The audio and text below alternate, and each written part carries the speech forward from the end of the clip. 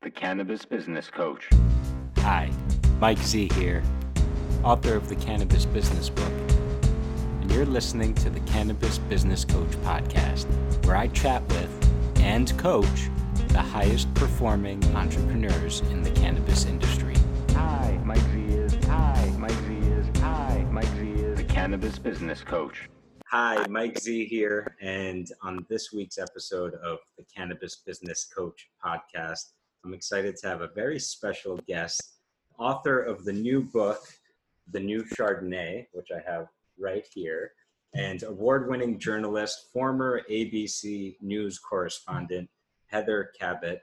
Heather, thank you so much for joining me today. I'm so excited to chat about the book and to share a little bit of your story. If you wouldn't mind, can you please tell the folks a little more about yourself?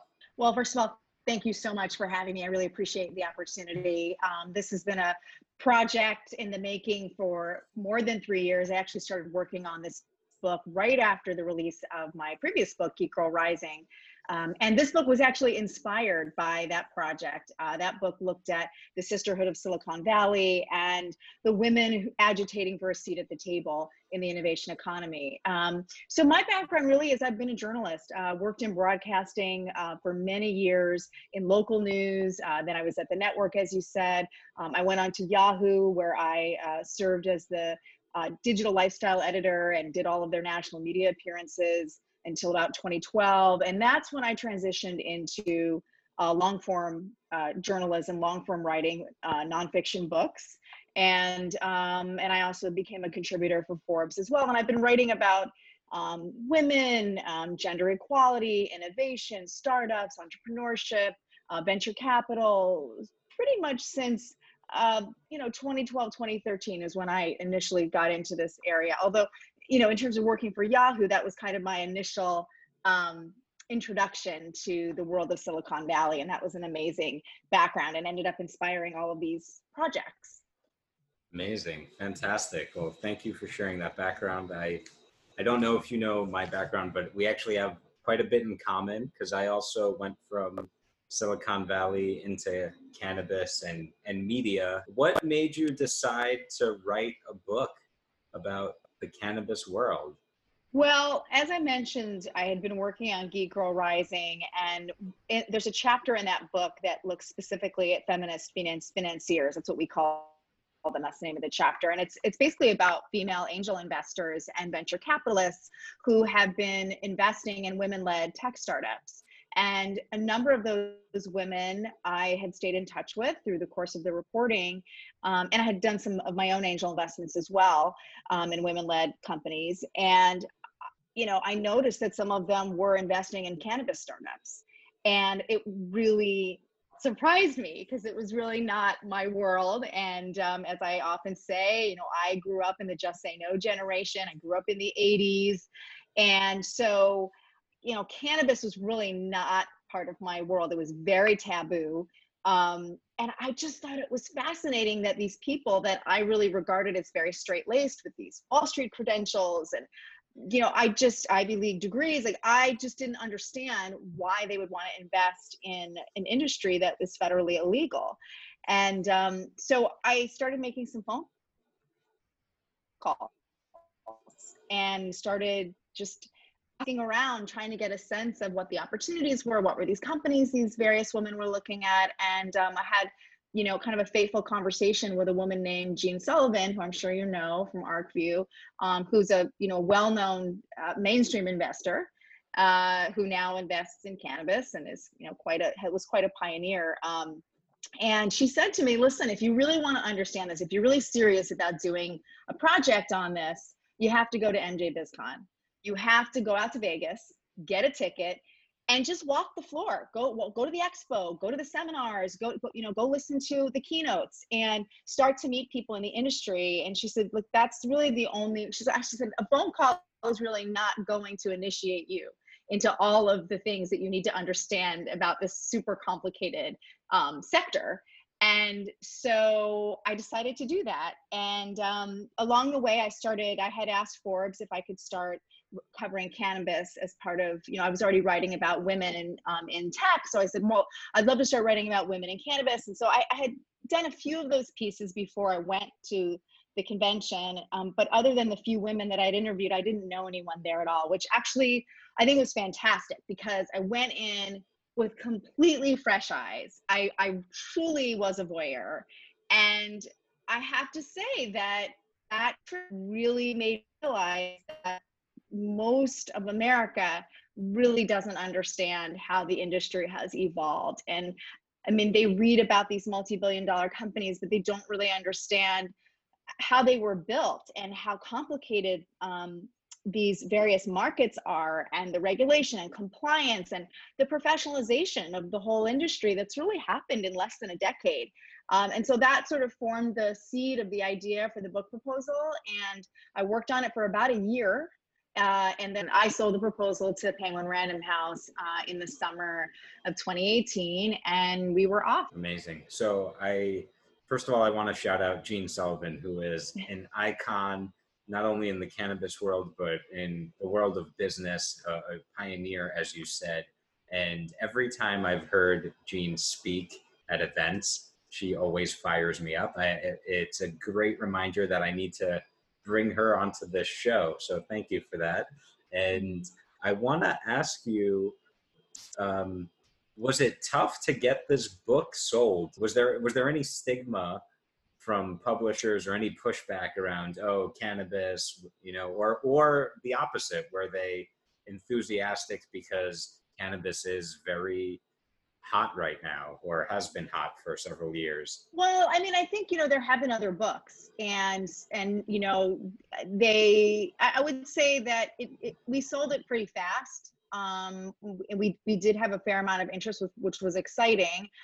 But I also think that the fact that I was coming at it, as a journalist from legacy media, that I have the credentials that I do have, which I also didn't mention earlier, is that I'm on the alumni board at Columbia Journalism School, and I was an adjunct there for a period of time. So I think having the journalism credentials coming in, and I think the editors realizing that this was not an advocacy book, that I really wanted to cover this objectively, I think, was a big selling point. And the fact that the characters in the book are people, other than Snoop Dogg. I mean, they're people that they hadn't heard about before. I was really offering them exclusive access to a world that a lot of people have not really had a ton of access to. But again, through the eyes of not an activist or an advocacy person, or, I'm just really a fly on the wall. And and I think they found that interesting. Awesome. And I want to go back to one thing that you shared, which I'm going to say, if Gene Sullivan gives you advice about cannabis, you take it. And it sounds like the advice that she gave you was, you have to show up.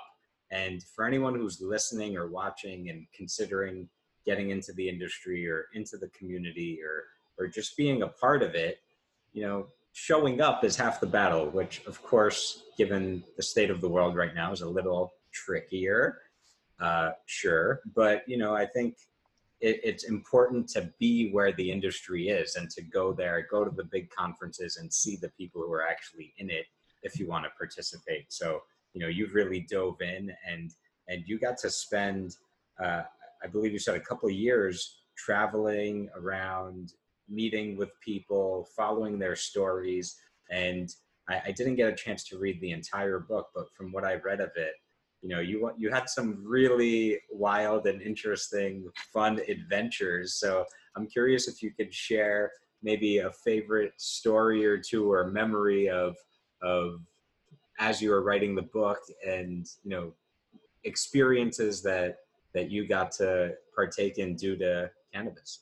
Well, I think there's so many. And again, because I was going in with fresh eyes and really without a particular point of view other than the fact that I didn't know anything, everything was kind of an adventure, like literally everything. But some of the highlights, certainly going up to Smith's Falls, and seeing the town that was brought back to life by Tweed and ultimately Canopy Growth, going inside the old Hershey's factory and seeing how it was transformed into this massive corporation, and the way they incorporated the history of the Hershey's factory, which was really the way they did it, I think it really pays homage to the community and what was there before. And, you'll read about that in the book, about, what the Hershey's factory meant to that community and how devastated they were when it left, along with a number of other businesses. And it was a town that was really struggling with tough times. And, it was just kind of serendipity that it worked out, that the timing was right. So that was really amazing. And I spent time with the mayor there. I spent time meeting local residents. I actually went and visited twice. I was there. It was interesting. I went actually with Ted Chung, who's Snoop Dogg's business partner. That was actually how I got introduced to Bruce Linton, and who, as most of your, I'm sure, audience knows, is the founder of and former CEO of Canopy Growth. But he, Ted, invited me up and invited me to go on a tour with a bunch of investors and meet with Bruce. And when I was there, they were just building this visitor center. And read in the book about how this visitor center, which used to be the highlight of the Hershey's factory for all of these tourists that would come from all over Canada, they would go and they would be able to get like samples and like broken chocolate bars. And it was like a really big deal. And they would have school buses of kids that would come. And anyway, so one of Bruce's visions was to refashion that into kind of like a museum / visitor center for cannabis. And, where you would just learn about the plant and learn the science and learn about the history of the place. And so the first time I was there with Ted, the construction was still going on. And it was just so interesting. Like they showed us like the literally like the railroad tracks that used to bring in the milk and the cocoa beans and all the stuff from, it was literally like, I refer to Bruce in the book as the Willy Wonka of weed. And it really felt that way, because you saw these old, these, and I describe them in the book, these, giant, shiny silver containers that used to have the corn syrup. And so there's all these like, remnants from the chocolate factory. And I was there, walking the construction. He was pointing out what used to be there. And then I went back a year later and I got to actually see it after it was finished. And that was really neat. And the thing that was interesting was that even though it was his vision that one day people would be able to walk away with samples, that wasn't even possible. They couldn't even sell anything there. They couldn't even, they had like a coffee bar. And so you could just get like a cappuccino or something, but they couldn't. And they actually had some like unmedicated chocolate bars, because they had just done a deal with a very famous chocolate company. And I can't remember the name of it, but it was a chocolate company that people know in Canada. And so you could buy the chocolate bars, but they didn't have anything, they didn't have any cheap THC or CBD in them, because the province wasn't allowing, they didn't have a retail license yet. So it's sort of interesting to be there and see this beautiful museum that they had unveiled, but they couldn't really, and there weren't any tourists there actually when I was there. So, and it was 2 weeks before he was fired from the company as well, which was really interesting. It was being with him, walking the site with him, sitting down with him. And then, I heard, like everybody else, on CNBC when he was ousted. So that was kind of interesting. So that was a great adventure. That was a long story. I don't know if you want me to tell any more. There's so many. No, I love that. And I'm curious, you mentioned that going into this, you had a beginner's mind, you were uninitiated, and now you're very much, if you're walking the Canopy Growth chocolate factory with Bruce Linton and Ted Chung, you're pretty initiated. It doesn't get much more Yeah. inner circle than that. So I'm wondering, what were some of your personal biggest takeaways from this whole journey, and maybe some of the biggest surprises or most shocking discoveries in diving into this cannabis world? Well, first of all, as a complete newbie, and for the record, I'm not a cannabis consumer, so I didn't know, like most, honestly, like most people in the rest of the country that don't follow this closely, I didn't know anything about extracts. I didn't know anything about concentrates. I didn't know, I mean, I had heard of edibles, right? But I didn't understand how they were made. And I didn't understand the market.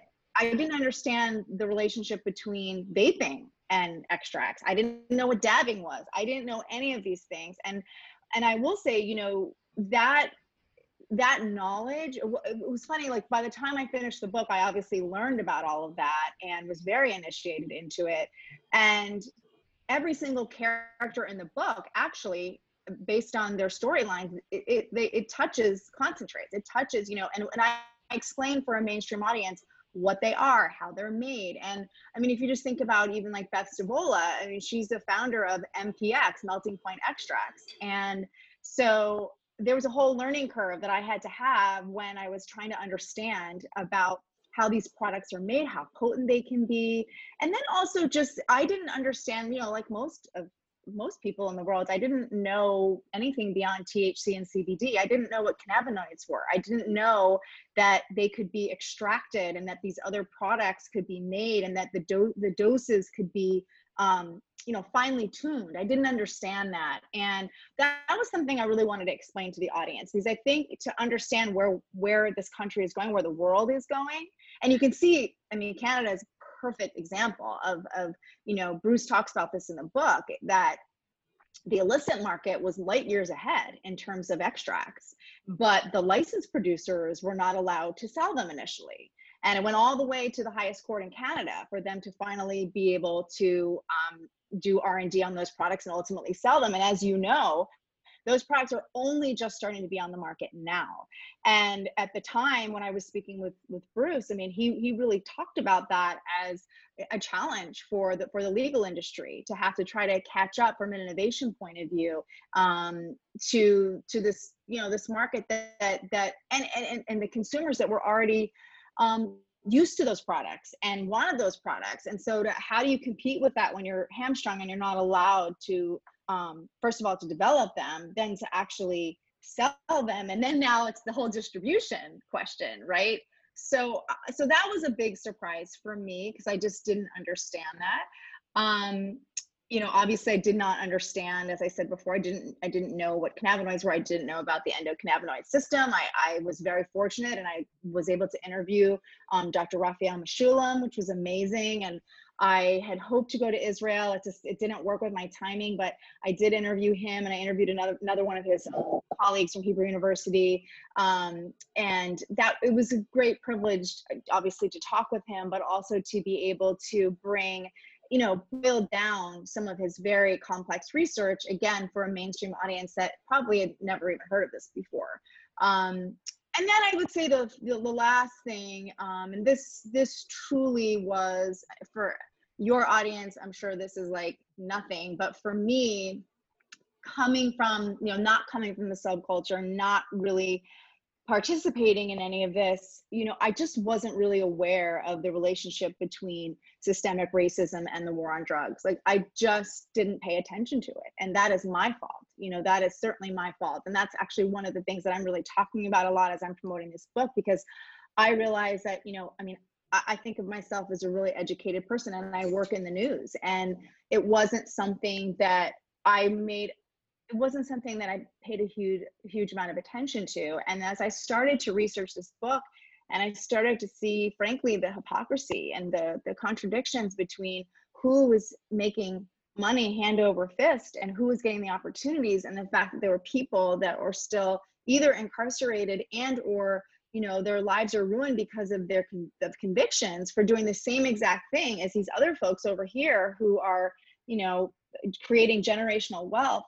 That really just disturbed me. And it became something that as I went through the reporting and the writing process, I kept trying to sort of think about, how do I tell that story? And so that was something that was surprising to me, just because I just didn't know about it. I didn't know the history. I mean, I didn't. And And the other thing that I'll say, and I think anybody who reads this book will certainly come away with understanding that there, there is a lot of inequity in this industry now, and the people who are who are running these multi-billion-dollar publicly traded companies, by and large, they are white men, and there are many reasons for that. I think one of the biggest reasons is access to capital.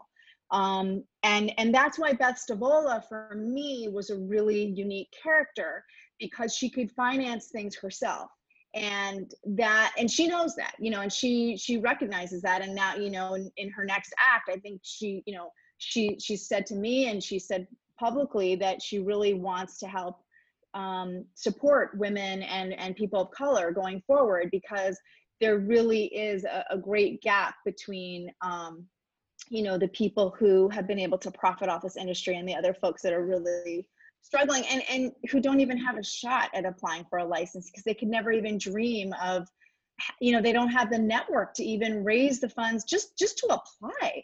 And I think that was the final thing that was surprising to me, was there are so many surprises, but the amount of money that it takes to not just get the business off the ground, but literally to apply to do business legally, that just astounded me. And when you understand how much it costs to do that, then on top of the fact, okay, so there's the license, and I write about this in the book, there's the license, there's securing the real estate, there's, political contributions, there's, community, what do you call them? Not community policing, but like, community agreements that you have to make. If you get the license and you get the real estate, well, then you have to hire local cops, and there's so many layers. And I think most people from the outside have no idea. And so you can understand, once you look under the hood, you can understand why the people who have been able to capitalize on all of this are folks that have the type of network or the type of personal wealth that, where they have access to that kind of cash to be able to play. And not many other people can.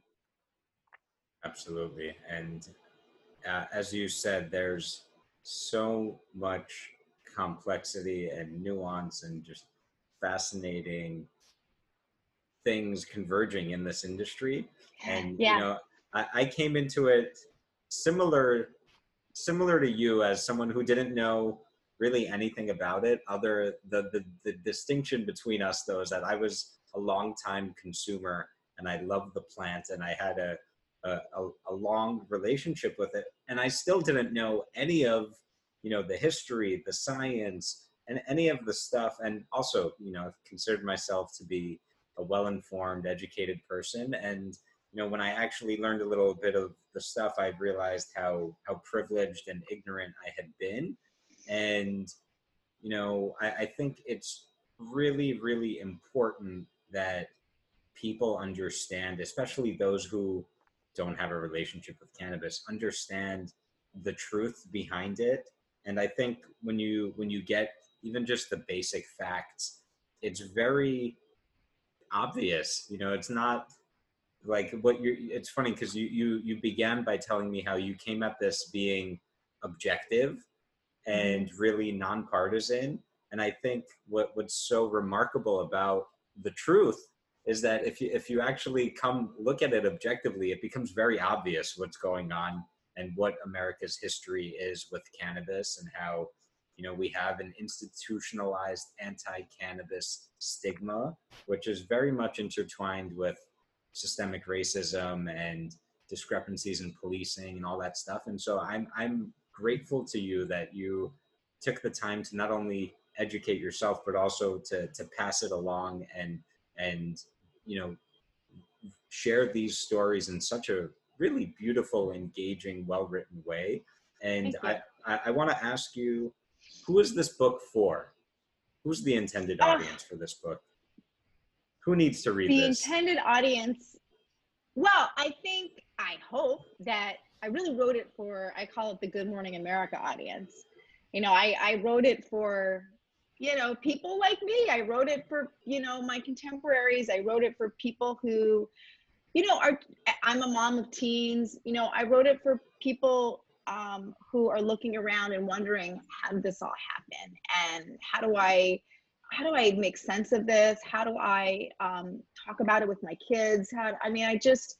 One of the things I've been saying a lot, I've been doing a lot of interviews in the last few days, is researching this book gave me an amazing jumping off point to have great conversations with my kids, and especially this summer with the death of George Floyd and the Black Lives Matter protests that we saw across the country. It was so wonderful to be able to have something that I had been working on, to be able to kind of put things into context for them about what's happening in this country and this reckoning that we're having around race and white privilege and all of those things. And it's funny, if you ask my kids what the book is about, they'll say it's about criminal justice reform. They'll say it's about that, like it was interesting because a lot of people have said, well, how did you write this book with teenagers at home, blah, blah, blah. And my kids actually were kind of embarrassed when I first started working on this. They were really like, they didn't want anyone to know. Like, they were like, really, they didn't think it was cool at all. They were like, I can't believe Mom is working on this. And in fact, they didn't want me to tell anyone that I was working on this. But once I started having more conversations with them and pointing out things in the news where it related back to the injustices of the war on drugs, they really got it. And I think they're really proud of me. And it's kind of cool. And of course we had the normal discussions about substance use and substance abuse and all of that. And I think it allowed us to have some really open, great conversations about that. But the way we could talk about what was happening in society and what's happening in our country, our history of structural racism in this country, systemic racism, and our legacy of slavery, and all those things, and how it relates to law enforcement, it was just really meaningful to me.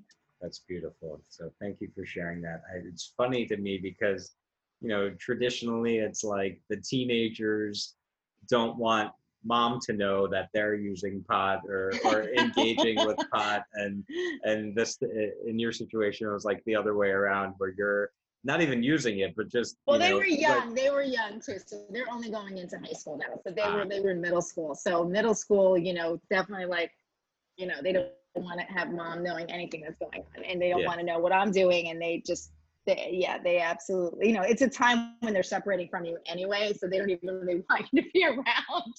But anyway, it's been a lot of fun for to be able to, and it's nice for them to see now that the book is out, what's happening and the speaking that I'm doing and stuff like that. Yeah, awesome. Well, I remember when I was in middle school, and I'm a product of the New York City public schools, where we had the DARE program and all that, and I swore I would never do marijuana. Drugs are bad, and look at me now. But what I say to them is, it's for adults, because they want to read the book, and I said, it's for adults. Now, I've talked to them about medical cannabis. I've talked to them about Charlotte Figi. I've explained to them that if it's prescribed by a doctor, that there are young people, and I've talked to them about Epidiolex. They know that they're actually like FDA approved. There's a drug for this that can be prescribed by a doctor, that's FDA approved. So they know all of that. They get the nuance of it. I think that's what confuses a lot of Americans, frankly, about this, is that, and at the same time, that's where the market opportunity is. But it's confusing because there's medical, and I'm sure you hear this all the time. Somebody will say, well, I'm for medical cannabis, but I'm not for recreational. And what I saw and what I write about in the book was these brands kind of figured out, well, if you start to market it as a wellness product, then you kind of capitalize on the acceptance of the use of it for medical. And if you create products that are non-intoxicating, that don't feel as scary, or maybe they just feel more accessible to someone who maybe grew up at a time where this was like really taboo, you package it in a certain way, you can really tap into this new audience that the kind of curious. And I think that's really what we've seen. We've seen these brands get very savvy about women and older people. And, and I write about that in the book, about, sort of the thinking around that. And and the fact that Snoop and Ted, very early on, they decided that, based on their research, that the Chardonnay moms, that was going to be a major consumer group in the future. And that came true. And it was an evolution. It was a fast evolution. And I think you're going to continue to see that. In addition, with the fact that, once the Farm Bill was passed and now we're seeing CBD in, mainstream retailers outside of the dispensary channel, I think you're just going to continue to see that. I'm observing this continued normalization. So anyway, I think that the whole branding and the marketing of it, I found really, really interesting too. But I think it's that convergence, of medical and recreational, and kind of how that wellness piece fits in, that's changing a lot of minds, I think. Absolutely. And I want to go back to the parenting dynamic for a second, because I'm reminded, I did an event years ago on pot and parenting. And a friend of mine was on the panel, and his teenage daughter actually came and spoke on the panel as well. And he shared some stories about, and this is he's a successful cannabis entrepreneur, NYU Stern graduate, serial entrepreneur before getting into cannabis. And he talked about how when other parents found out what he did, they didn't want to have him at the PTA meetings anymore. And some people didn't want their children interacting with his children. And of course, there were other people who really wanted to be his best friend now. And so the question I have for you is, for those folks who might still, be influenced by the old propaganda or the old stigmas or taboos around cannabis, what do you say to those parents, especially about, what do they need to know about cannabis users, whether it's for medical use, adult use, or, the millions of shades of gray in between? Well, I mean, I don't really see it as my job to convince, I'm not advocating for, for consumption. It's not something that, it's not really part of my life, other than as an interesting topic that I've covered. But what I will say, because people do ask me lots of questions, and they always think that I'm going to take a position on it, and I don't. But I do say that it's a lot more complicated than you realize. And I'm talking specifically just about consumption, and like we talked about earlier, about extracts and, these other derivatives of cannabis. And, most people don't really understand that. And so as a parent, I think it's really important to educate yourself on the forms that are available, and to get a better handle on understanding potency and overall usage. I just think as a parent, as we're starting to see more, I mean, just to give you an example, you probably saw this, but the state of Colorado, every year there's the state agencies that have to report to the legislature there on the status of what's happening. And there was a report that came out last week, which is called the Healthy Kids Colorado report, that showed, I believe for the second year in a row, but a larger spike, that more high school students are dabbing and vaping than in the past. Some years they actually saw a decrease in cannabis usage among teens. Now you're seeing, again, the industry is evolving, the products are more sophisticated. And so the fact that kids are reporting that they're using these highly potent forms, I think as a parent, you want to familiarize yourself with what that is. It's the same thing with vaping, when with the vaping crisis too, like suddenly as a parent, you have to catch up, you have to understand what's going on. And I think that really I haven't met anybody in the industry who has refuted the research that shows that, cannabis usage, when you still have a developing brain, can be problematic. And so, this is something for adults. And I just think as parents, we need to arm ourselves with good information, and understand that as this is legalized, as it becomes not even legalized, but normalized, that we understand that it is not, sort of the joints that, people smoke back in high school or college or whatever, that it's a very different world. And you often hear sort of the prohibitionists talking about the potency, but again, as like potency compared to what it was, like during the 60s. But if you say that to somebody that hasn't really studied all the products that are out there, they don't really understand that there's other ways that you can be consuming THC that are very subtle. And anyway, I just think it's important for parents to take the time to understand how complex all of this is. And I mean, that would be my, and then when it comes to just overall safety, like when I think about like CBD, I think that it's just so crazy to me that, and granted, I know we're in the middle of a pandemic, but like, it's just kind of the Wild West in terms of all of these CBD products that are just now everywhere. And I know the FDA they have done some enforcement on, some really egregious health claims, but, nobody understands how to dose this stuff. No one understands what they should be looking for in a label. People don't understand that. So I think there's a great opportunity, frankly, for companies to kind of fill that knowledge gap and help people understand, what quality products really are and what they really do. But until we see some guidance from the federal government, it's on CBD, it's really hard to know what works and what doesn't work, and if you should even be taking it with other. I mean, well, they did come out, I think it was last fall, the FDA issued some guidance around if people who are on certain types of medications, I believe it was liver medications, like if you had liver issues, that there are drug interactions with CBD that you need to be aware of. But I mean, like, that's really important information, and most people don't know that.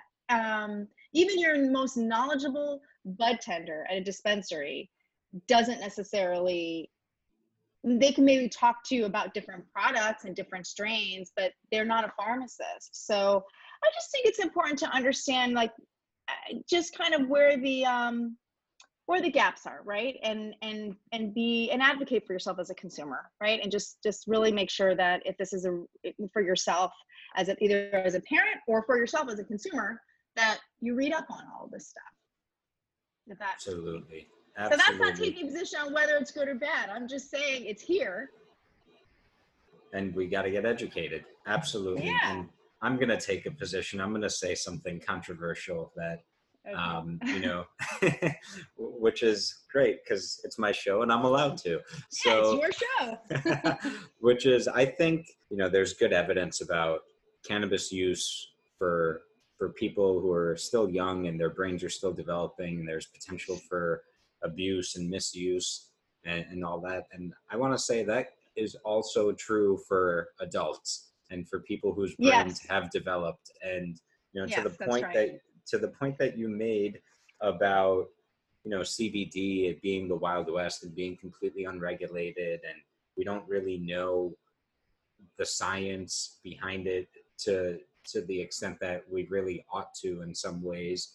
I think it's absolutely critical that if you're putting anything in your body, you should be well informed about, the risks and where it comes from and the safety. And unfortunately, in the cannabis world, consumers are so used to not having any transparency or selection or consumer protection that for most people, it's not even a consideration. So if you are consuming, you have a responsibility, and really it's in your best interest to protect yourself, to get educated and get informed on what are you putting in your body, who's the producer or supplier, where's the product coming from, what are the risks? Because as much as cannabis enthusiasts love to believe and maybe even pretend that the plant is harmless, that's simply not true. And there are risks associated with it, and too much of a good thing can easily become a bad thing. So I want to say,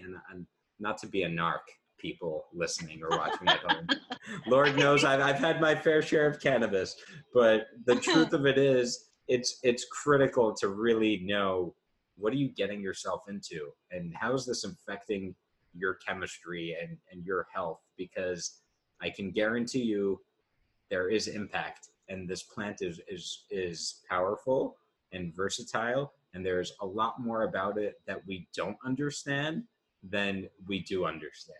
So just keep that in mind. Okay, now that I'm off my pulpit, and I know we have a few minutes left, so Okay. I'd love to do a quick coaching Okay. session, and hopefully I can give you a good scoop or some kind of juicy semblance of a breakthrough. Um, I'm just going to ask you, Heather, what is the biggest roadblock or challenge that you're facing right now, whether professionally, personally, or what comes to mind for you?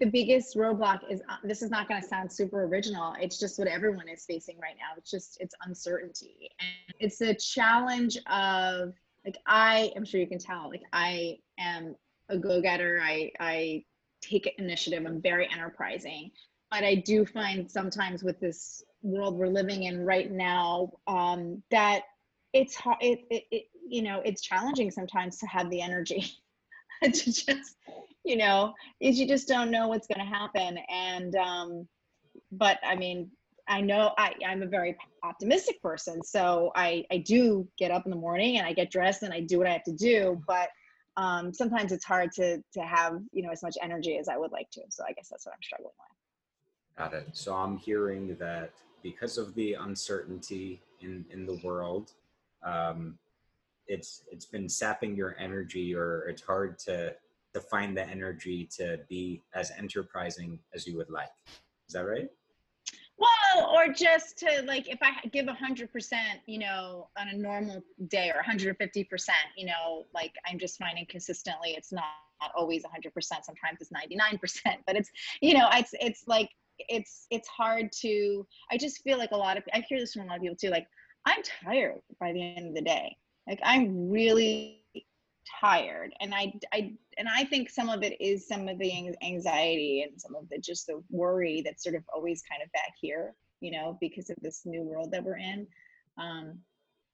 So yeah, and maybe advice on dealing with that, to have more energy, try to, and maybe it's to accept that that it's okay to not have that much energy right now. I don't know.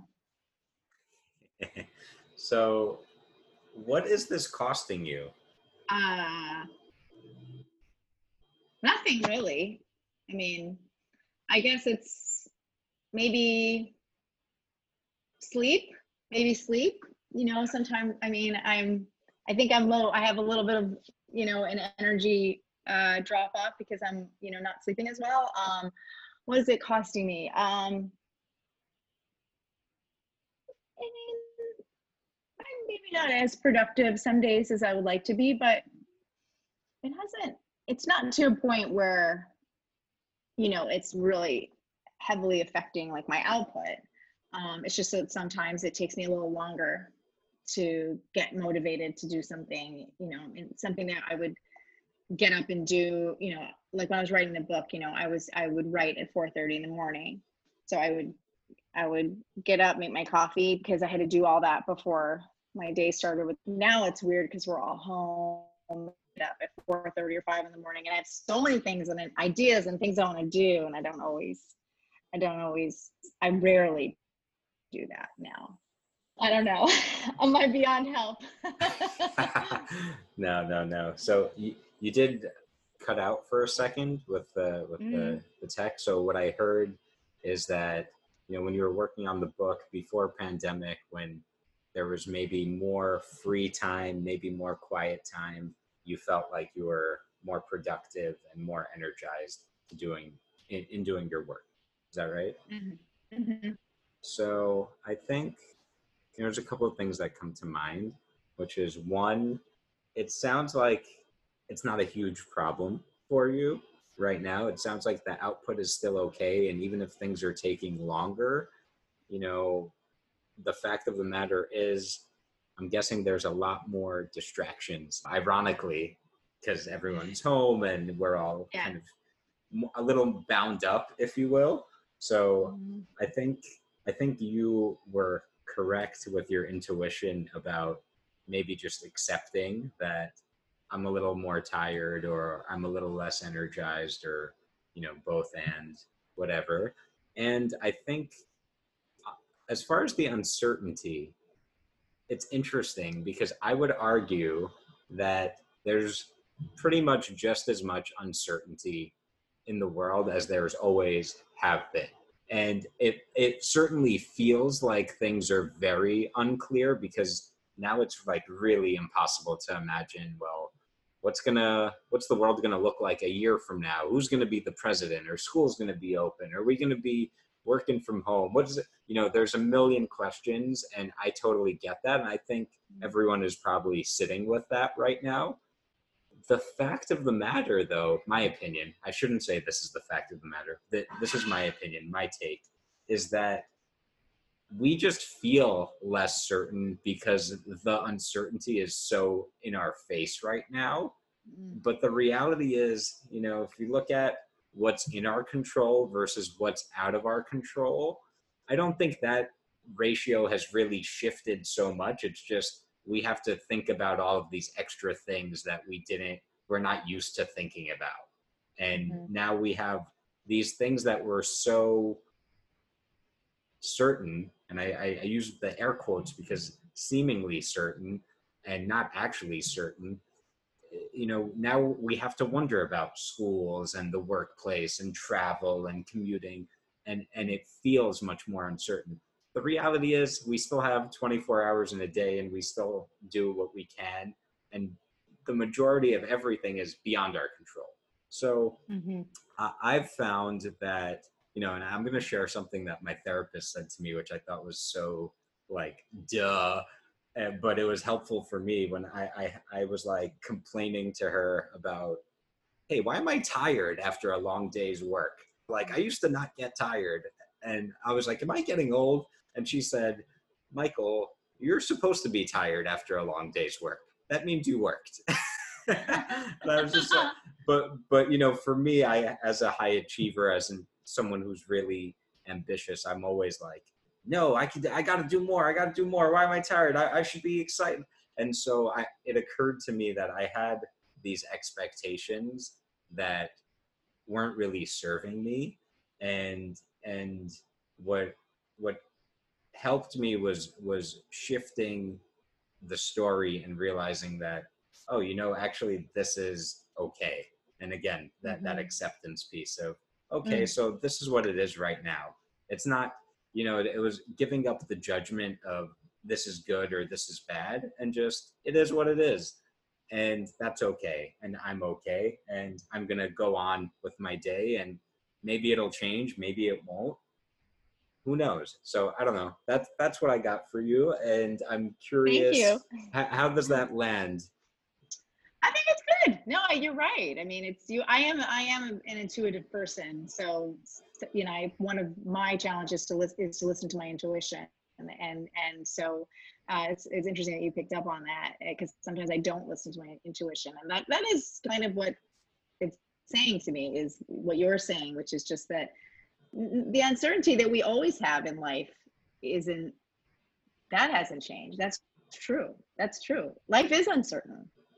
And before all of this happened, whether it was through meditation or yoga or whatever things that I do, that's always something that I think many humans grapple with it, but I certainly grapple with it. And this idea of like patience versus persistence, and dealing with this idea of that you can't control everything, and, finding ways to kind of quiet the mind so that you can make space and find peace for yourself. So I think and I did a lot of work like that actually while I was writing the book, because I didn't know how the book was going to end. I wasn't quite sure what was going to happen with all these characters. I wasn't sure if I was going to be able to get it done. So I think that's an interesting point that you make, which is true, that things have always been uncertain. This is just the latest uncertainty that we have. But like, you're right, there's still 24 hours in a day, and being okay, being okay with, being tired. Stress and anxiety, those kinds of things, they do tire you out. And and being productive is also, it's if, as you said, as your therapist told you, if you are productive, of course you're going to be tired. So that makes sense. That's good. Thank you. My pleasure. And I want to get you out of here on time. So I'm going to give you Yeah. I'm going to give you the extracted, concentrated version Okay. of what I otherwise would have taken a little more time to dig into, which is Okay. two things I have for you. One Okay. is, I'm curious if you've been sticking to, your yoga and meditation and all those kind of mindfulness and self-care practices, how consistent you've been with all that stuff lately. Because Mm-hmm. I find for myself that usually when those things, and this is something that I talk about a lot for entrepreneurs, is that's usually the first thing to go when Yeah. we were overwhelmed or when we're stretching ourselves. And that's like usually the first thing to go, and also I believe one of the costliest things that we can get rid of. So you don't have to answer me, but I'd be curious if that's something that you've been giving the due time for lately. And then my second thought was, you kind of went there on your own, but I normally I would ask you, what's a time that you've dealt with uncertainty really well and prevailed? And it sounds like this book was an experience in that. So I would Yeah. encourage you to really think about what are some times, and maybe even 10-minute stream of consciousness writing about it, of what are some times that you've dealt with uncertainty and things turned out okay. And maybe reminding yourself of those past experiences, successfully managing and navigating uncertainty and still being okay, is something that would help unlock a greater sense of calm or peace with the current uncertainty, which is certainly as uncertain, or maybe not, as the last uncertainty. I don't know. So what do you think of that? I think you're spot on. I haven't been doing my yoga. My big thing is I do exercise pretty much every day. So so my sister's actually a yoga instructor, and she calls yoga a work in, not a workout. So I do my workouts, but I don't always do my work ins. So that, and my husband actually said to me last week, and he was like, you're not doing yoga anymore. There's a class I used to do on Sunday. He said, why aren't you doing the class? And I just got busy. So put it back on my schedule.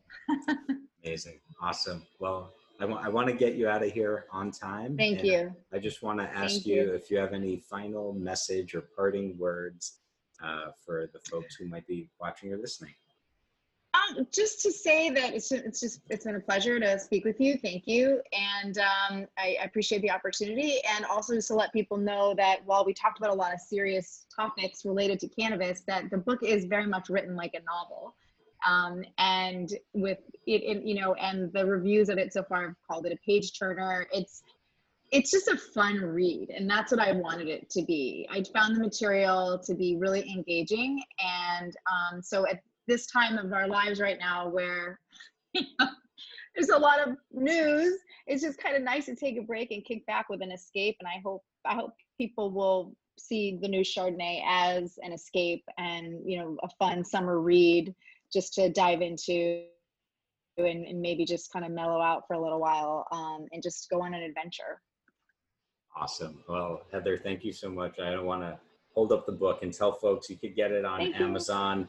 And from what I've read of it, yeah, wonderful. From what I've read of it, I will say that I was actually like a little jealous. I was like, damn, I wish I could write this well, because it was so captivating and engaging. And honestly, like for me, like none of this is very new, and I was still engaged and wanted to read more.